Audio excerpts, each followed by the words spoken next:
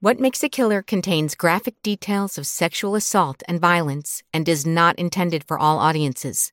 Listener discretion is strongly advised. February 13th, 1966. A group of young children spent the afternoon sledding down the snow-covered hills in Krakow, Poland. But one 19-year-old was looking for a very different kind of thrill. This is somebody who chose to do evil. He knew the difference between right and wrong, and yet he chose to harm others anyway. Press called him a vampire and a beast. People were really, really afraid. As the day drew to a close, 11-year-old Leszek Kalik began walking home, alone. A strange man emerged from the shadows and approached the young boy with a bayonet. Leszek was violently stabbed 11 times. He was completely lacking in remorse, and he was so young. To completely lack a conscience, be a kind of fully formed killer before he's even age 20 is really shocking. After he would kill, he took great pleasure in licking the knife and tasting the blood. This aspect of the vampirism is something that has made his crimes sufficiently unique. This is What Makes a Killer, a series that chronicles the lives and crimes of the world's most notorious killers. I'm your host, Jennifer Natoso. In every episode, we'll trace a killer's origins, examine their behavior, and follow their path to bloodshed. In this episode, we'll discuss Karol, the vampire of Krakow.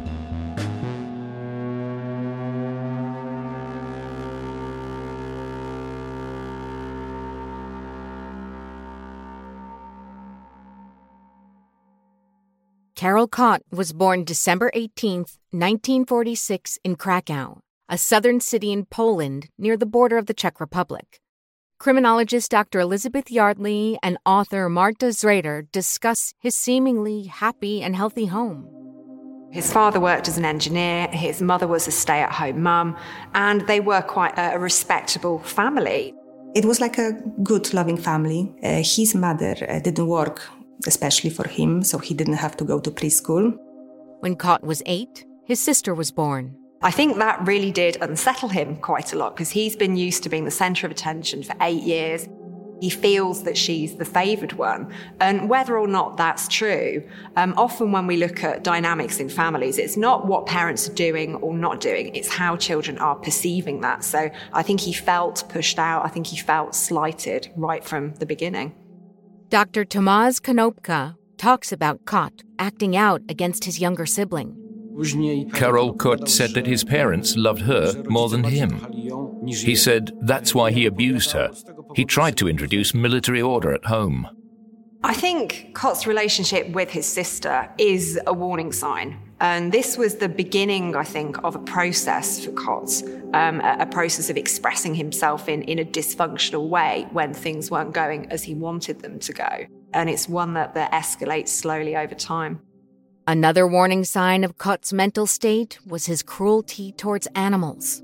They had 2 cats in the house, and he was treating cats badly. He was throwing them at the walls, things like that. Often when we look back at the childhoods of serial killers, we see some form of harm, some form of abuse towards animals. And this is something that individuals do to maintain some control because they have feelings of trauma, of basically feeling slighted, of feeling left out. Kot developed abnormal interests during family vacations 30 miles south of Krakow. Author and journalist Jeffrey Wansel has more. On holiday, he would go with his parents and ask to go to the slaughterhouse. That's when he understood that he loves blood. He's fascinating with blood. He was talking about it he noticed that blood is still warm. It was alive just a moment ago, and it was something very special for him. One of the most extraordinary incidents when he was in the slaughterhouse was that the slaughtermen drained blood into a cup and passed it to him for him to drink. They thought this boy would simply freak out. He did exactly the opposite. He drank the blood, which in turn freaked them out. He said that knife was like his biggest love he can think of. He was admiring knives. He actually can speak in surprisingly sophisticated language about knives. It wouldn't be long before Kott's fascination would become fatal. Later, he started to thinking, how does it feel to put knife into a human body? But he didn't have the courage. So he started to hurting small animals at first. And he noticed that the blood affects him. It makes him excited. Kott joined a target shooting club while still in school when he met Danuta, a girl with whom he became obsessed. She was 6 years older than Karol. They became like friends. But from his side, I think this relationship looked a bit different. I think she treated him as a friend and he was in love. Kott disclosed some of his sadistic fantasies and brutal deeds to Danuta in a twisted attempt to impress her. Forensic psychologist Rex Julian Bieber explains. I suspect she finds him cute. She's sure the stories are untrue or made up, but she's just not excited by them. And in some ways, that's exactly what Kott needs. He needs somebody who can hear his craziness, who he can brag to, who he can storytell to, who he can relive with, and not have them screaming bloody murder.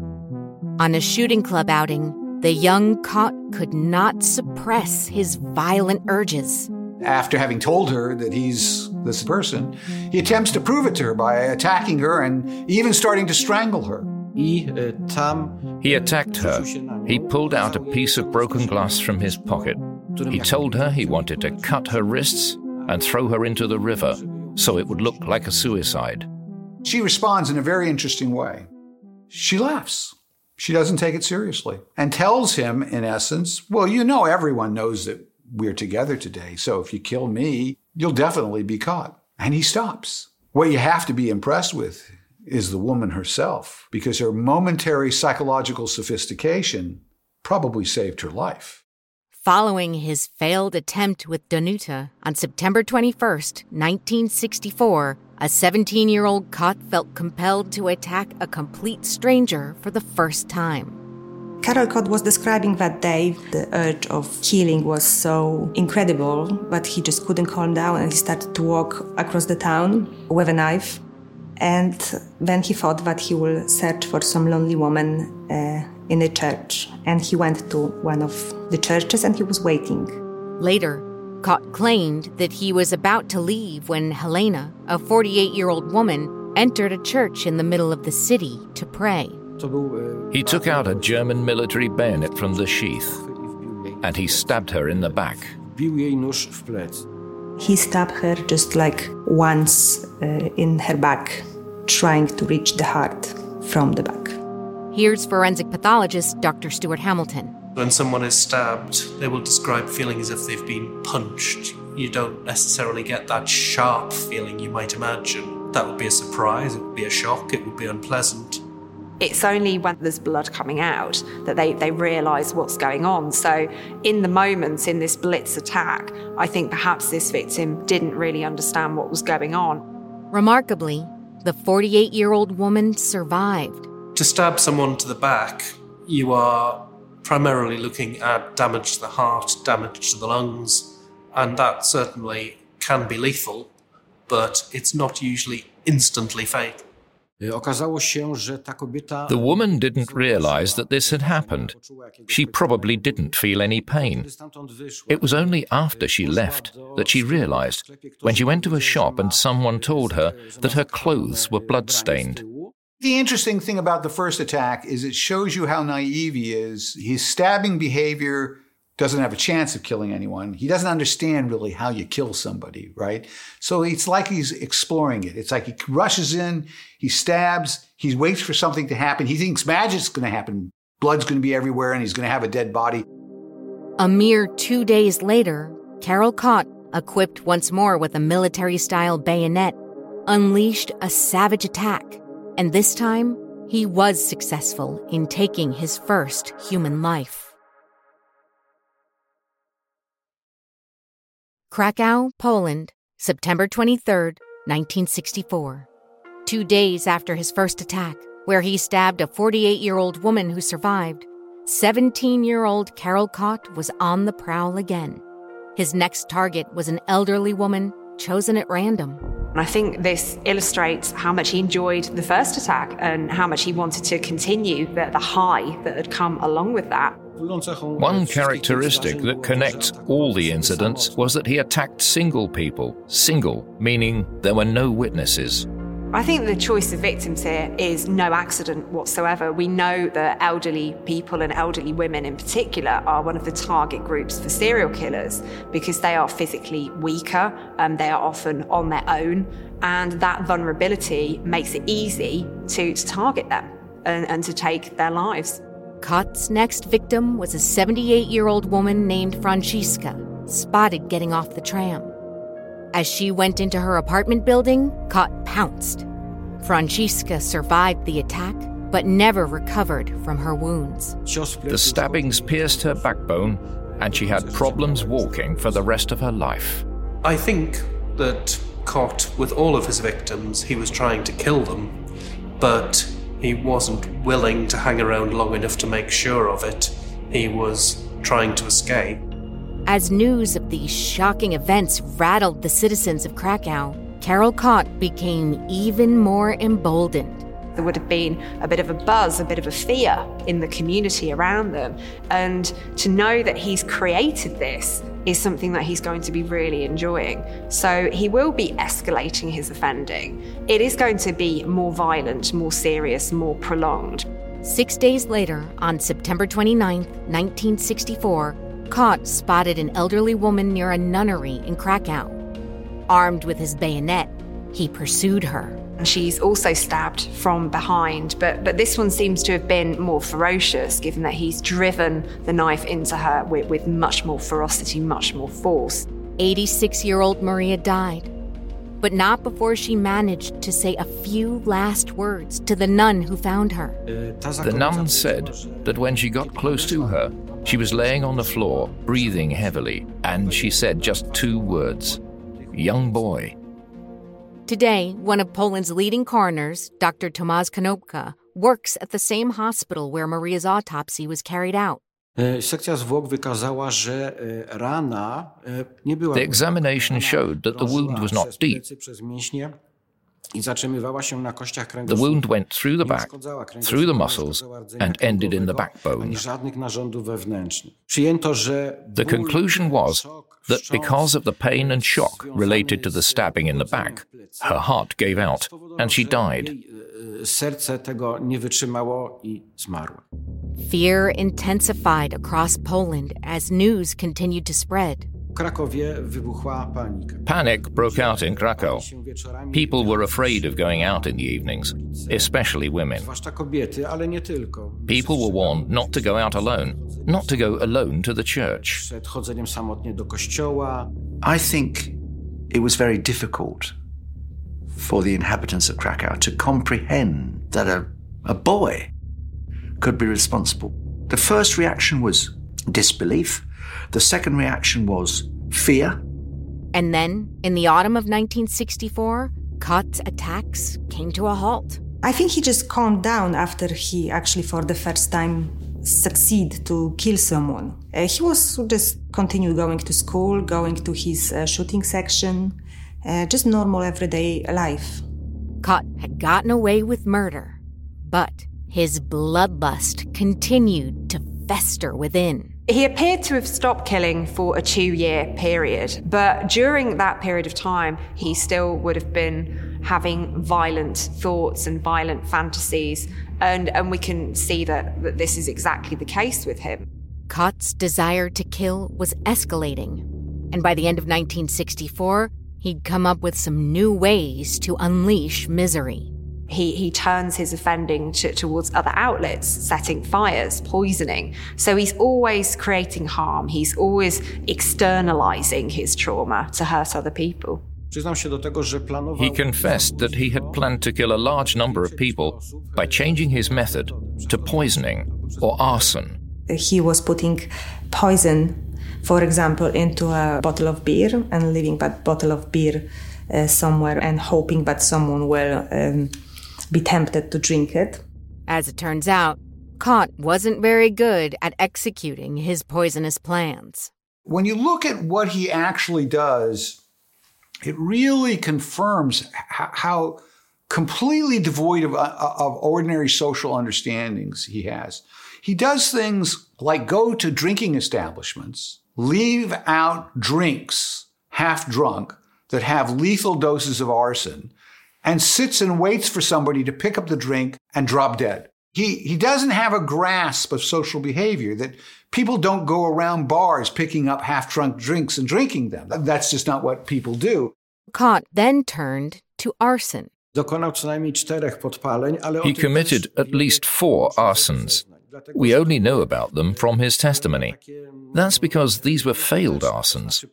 For example, he poured gasoline on some rags in a room, and he hoped it would start a fire. It did not. He tried to set an attic on fire. He said there was smoke and fire, but no inferno. Fortunately, none of the 4 fires started by Kot resulted in any fatalities. Again, he doesn't even know how to set a fire. He can't get a whole structure to burn down to save his life. He's just trying to find a way to get death to happen, doing as little as possible, and he can't seem to figure it out. By February 1966, 17 months after his first murder, Kot could no longer contain the urge to kill again.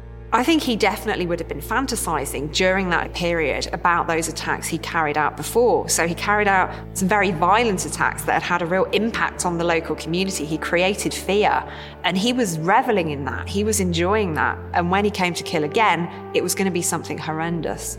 This time he changes direction. He doesn't target elderly women. He targets children. He goes to a local mound which attracts tobogganists, particularly children. On Sunday, February 13th, 1966, Karol Kot was in search of an easy target when he spotted 11-year-old Leszek. And this attack is really ferocious. So he turns the boy towards him. He stabs him 11 times. And this is a real ramping up of his offending. So he's not just killing this individual. He's using much more violence than he needs to get that job done. So this is about more than that. This is about completely obliterating someone. This is about saying, well, I can do to you whatever I want to do to you. It's about status, it's about power, and it's about entitlement. The autopsy later revealed that Kot had punctured every major organ in the young boy's body. The stabs were deep. The strikes damaged the aorta, the heart, the lungs, and the liver. The boy had no chance of surviving the attack. Karol Kot fled the scene as Leszek bled to death. He just left him like this and walked away. What also surprised me was that he said that he went straight to the patisserie, bought some cakes, and took them home. The butchery of an 11-year-old boy was a clear sign that Kot's ferocity was intensifying. This is Kot in his new form. This is the fully fledged butterfly.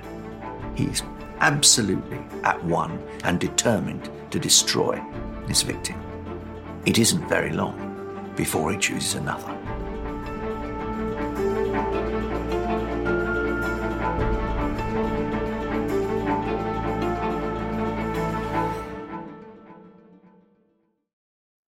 Karol Kot, now aged 19, had viciously attacked 4 people with a knife, killing 2, an 86-year-old woman named Maria and an 11-year-old boy, Leszek. Kot's lust for blood was far from satiated. April 14th, 1966, 2 months after his last kill, Karol Kot struck again. His next attack is on a 7-year-old girl. So he's targeting vulnerable victims. He's targeting people who he feels he can control, who he feels he's got power over. Kot concealed himself in an apartment building's stairwell and waited for just the right victim. His decision depended on who would appear. A 7-year-old girl came to the mailbox from the upstairs. He approached her, grabbed her with one hand, and stabbed her with the other. He stabbed her 8 times and left the girl wounded and bleeding. Incredibly, the 7-year-old girl survived the savage assault. However, The psychological scars would last a lifetime. These children, they are only just kind of forming their views of the world, their views of other people, and to be attacked randomly by someone who is also just a child is something that will stay with them forever and is going to shape their relationships with other people. Very often people who are attacked as children can move on from it. They can go on and have fulfilling lives and move on from their trauma, but it's something that really is going to set them off the track that they were on for quite some time. Following this ruthless stabbing of a child, Kot confessed his latest crime to the woman who remained his obsession, Danuta. He tells her what he's done, and I don't think this is any kind of remorse or any kind of catharsis. I think this is, look at me, look what I can achieve. You should be impressed by this. For some reason, Kot decides to boast that he has attacked the child. She doesn't believe him. She thinks it's fantasy, another of Kot's constructions, until she reads about the story in a local newspaper about the stabbing. The horror of the situation came crashing down on Danuta. She realizes that the young man she's known, may be more dangerous than she thought he was. And she talks to a psychiatrist. He advises her to go immediately to the police. Ultimately, the one person in the world who he could trust was the avenue to his being caught. Danuta's knowledge would prove crucial for investigators in locating the young murderer who had terrorized Krakow for 2 years. Coupled with the description given by some of the surviving victims, Karol Kot was now the police's prime suspect. However, they didn't immediately arrest him. In the months between April and July, they placed him under surveillance, and there was a good reason for that. They wanted to be absolutely sure that he was capable, that he was sane, and indeed they wanted him to sit his school examinations to prove it. So the police waited until after he'd finished his exams before they arrested him. But this was a really high-risk strategy as well, because you're waiting to arrest somebody who has committed violent offence after violent offence, and I think this really did put the public at risk. The Polish police finally apprehended Karol Kot in the summer of 1966. And it's after his final exams in school, and I think that really does bring home how horrific this is, these horrendous crimes that have been committed by somebody who's so young, and when he's arrested in school. The most striking moment of the case was when Karol Kot was arrested, and everybody realized that the beast, which was everybody afraid for such a long time, for 2 years, was just a young schoolboy. This young murderer was now under arrest. You could say that Krakow breathed a sigh of relief. People stopped being afraid of a killer. Though Karol Kot wasn't ready to admit his guilt. But when he was presented to the 2 elderly ladies that survived the first attacks, he was instantly identified by them. He even said to one of them, the one that shouted at him, "It's him," that if she wanted, he would finish killing her. Karol Kot had no choice but to come clean. Kot doesn't plead innocence. He glories in his guilt. That is exactly what he's always wanted. This is the tableau that he wanted to paint for himself. He tells them in elaborate detail about the way he killed. He bragged about these crimes. He talked about these acts like it gave him pleasure. The press give him the nickname that he must have lusted after, the vampire of Krakow. I think he wanted forever be remembered as one of the city's most dramatic residents. I wouldn't call him dramatic, I would call him depraved. The term vampire was used, not only because he killed, but also because he drank the blood of his victims. He said openly that when he killed or maimed his victims, he took pleasure in licking the blood off the blade of the knife. I think he really would have relished being called the vampire of Krakow. This is somebody who has got quite a narcissistic element to their personality. They want to be noticed. They think that they deserve to be noticed. They're entitled to be lauded by other people. And I think having that name, the vampire of Krakow, this brings with it some kind of status. And I think this is very important for him. Kott's ego trip would be short-lived. He appeared before the judge and jury, and the truth of his crimes was made clear to everyone. Now, the only person whose life was in danger was Karol Kott.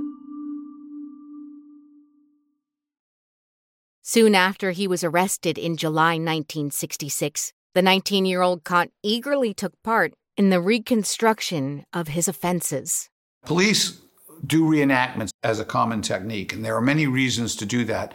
One of the most important reasons to do that is a reenactment is one of the ways that you determine whether or not a person claiming to be a killer is the real killer or whether or not they're somebody who are just seeking the fame. The reenactment will show whether or not you did the crime in a way that is consistent with the physical evidence, and it allows you to be more sure. A reconstruction can be a useful thing to do. It enables witnesses' memories to be jogged. It sometimes leads to new evidence. But in this case, I think he got more out of it than anybody else did. He was actually a kind of directing all the show. And he was just saying to cameramen or where to put lights. I'm going to stab from that direction, so that light shouldn't be here. You will not see anything, and stuff like that. He was up on a pedestal. He was important for that moment. There was a crowd of policemen around him, a crowd of people, and finally, he could start showing off. One of the policemen asked him, does it feel the same to do it all over again? He said that, well, almost, but I'm missing just one thing. And policeman asked, what is it? And he said, blood. Kott's response during the reconstructions dispelled any reservations the police officers may have had about his guilt. It was obvious that he did it because they made a reconstruction of all 5 attacks. And he was showing every details, what exactly he was doing. He did not show any remorse. He was proud of what he did. He described the series of murders. He even showed how he licked the blood of the blade after he committed the homicide. Karol Kott was put on trial in Krakow on May 3rd, 1967. Kott, killed as a schoolboy, stood trial for 2 counts of murder, 10 counts of attempted murder, 4 counts of arson, all before the age of 20. In addition to his attacks on 2 children and 3 elderly women, Kott was also prosecuted for the many other lives he put at risk in his poison and arson attacks. Obviously, everybody was in shock. His whole family and friends were in shock that such an innocent-looking person from such a good family could do such terrible things. In all, 64 witnesses testified at his trial. There were many who took to the stand to vouch for the young man's character. Initially, everybody defended him, not only his family, but even his school teachers. There is a letter in the files written by his shooting section trainer that shows his support for Kott and his innocence. However, Kott's courtroom behavior shocked both friend and foe, as the young man relished the limelight. He was cheerful. He was laughing. While his friends were testifying, he was waving to them. You could see that on the films shot in the courtroom. He was proud then that he could perform almost like an actor, that he was the center of attention. He was even proud of what he did. It horrifies me. During the trial, Kott displayed disdain for the pain and suffering he inflicted upon the innocent. At the trial, he just showed a complete disregard for his victims and their families. There was an absolute lack of remorse. And that doesn't surprise me whatsoever, because here we have somebody who only cares about themselves. If he felt sorry, he would only feel sorry for himself. He'd only be sorry that he got caught. And unfortunately, you're never going to get sympathy from somebody like this. They don't care about the mayhem that they create. They just care about what it's done for them. He showed no remorse. There was no apologies to the victims. He simply went blank because he was fulfilling his own fantasy of himself.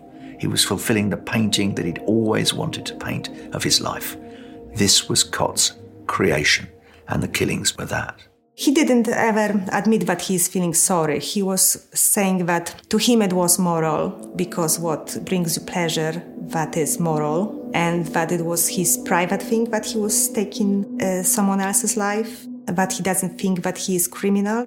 Kott soon alienated his family and friends. Had he not been caught, I think he would have just gone on to kill even more people in even more violent ways. This is somebody who enjoyed killing, who enjoyed feeling power over others. When he started to say that it brought him pleasure and he would continue to kill, the voices of support fell away. Karol Kott confessed in detail to all of his crimes. Usually the perpetrators of such killings defend themselves, try to come up with any line of defense. He did not do that. On March 17, 1968, after a series of appeals, Poland's Supreme Court convicted Karol Kott of 2 counts of murder, 10 counts of attempted murder, and 4 counts of arson. When he was sentenced, the judge said of him that he was more dangerous than a savage beast because he was endowed with reason. Kott was certainly not insane. He never, for one moment, expressed an item of regret or remorse for any of his victims. At age 21, Kott was sentenced to death. On May the 16th, 1968, the 21-year-old Karol Kott was hanged by the neck and executed. Till the end, even after he was sentenced to death, he said in an interview that if he were to be released, he would kill again. And Karol Kott was a psychopath. He knew what he was doing. He knew that it was wrong. This is somebody who chose to do evil. He knew the difference between right and wrong, and yet he chose to harm others anyway.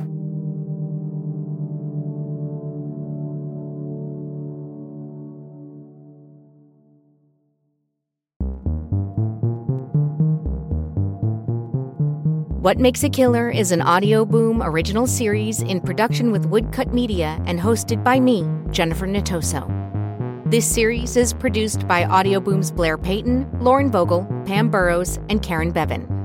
Production for Woodcut provided by Andy Papadopoulos, Jenny Day, and Kula Anastasi. Original music by Ben Craigie. Executive producer for Woodcut is Kate Beal, and for Audio Boom are Brendan Regan and Stuart Last. On the next episode of What Makes a Killer. Washington State, March 1995. The body of 41-year-old Julie Winningham was found just off Highway 14, strangled to death. He's a monster, 6+ feet, 280 pounds. My mom was 5 pounds, 100 pounds soaking wet. Julie had become the 8th victim of an active serial killer named Keith Jesperson. The 39-year-old truck driver had been murdering innocent women across America for 5 years, eventually confessing to the murders in an anonymous letter sent to a newspaper, signed with a smile. They're hens in the hen coop, and Jesperson is the wolf at the door.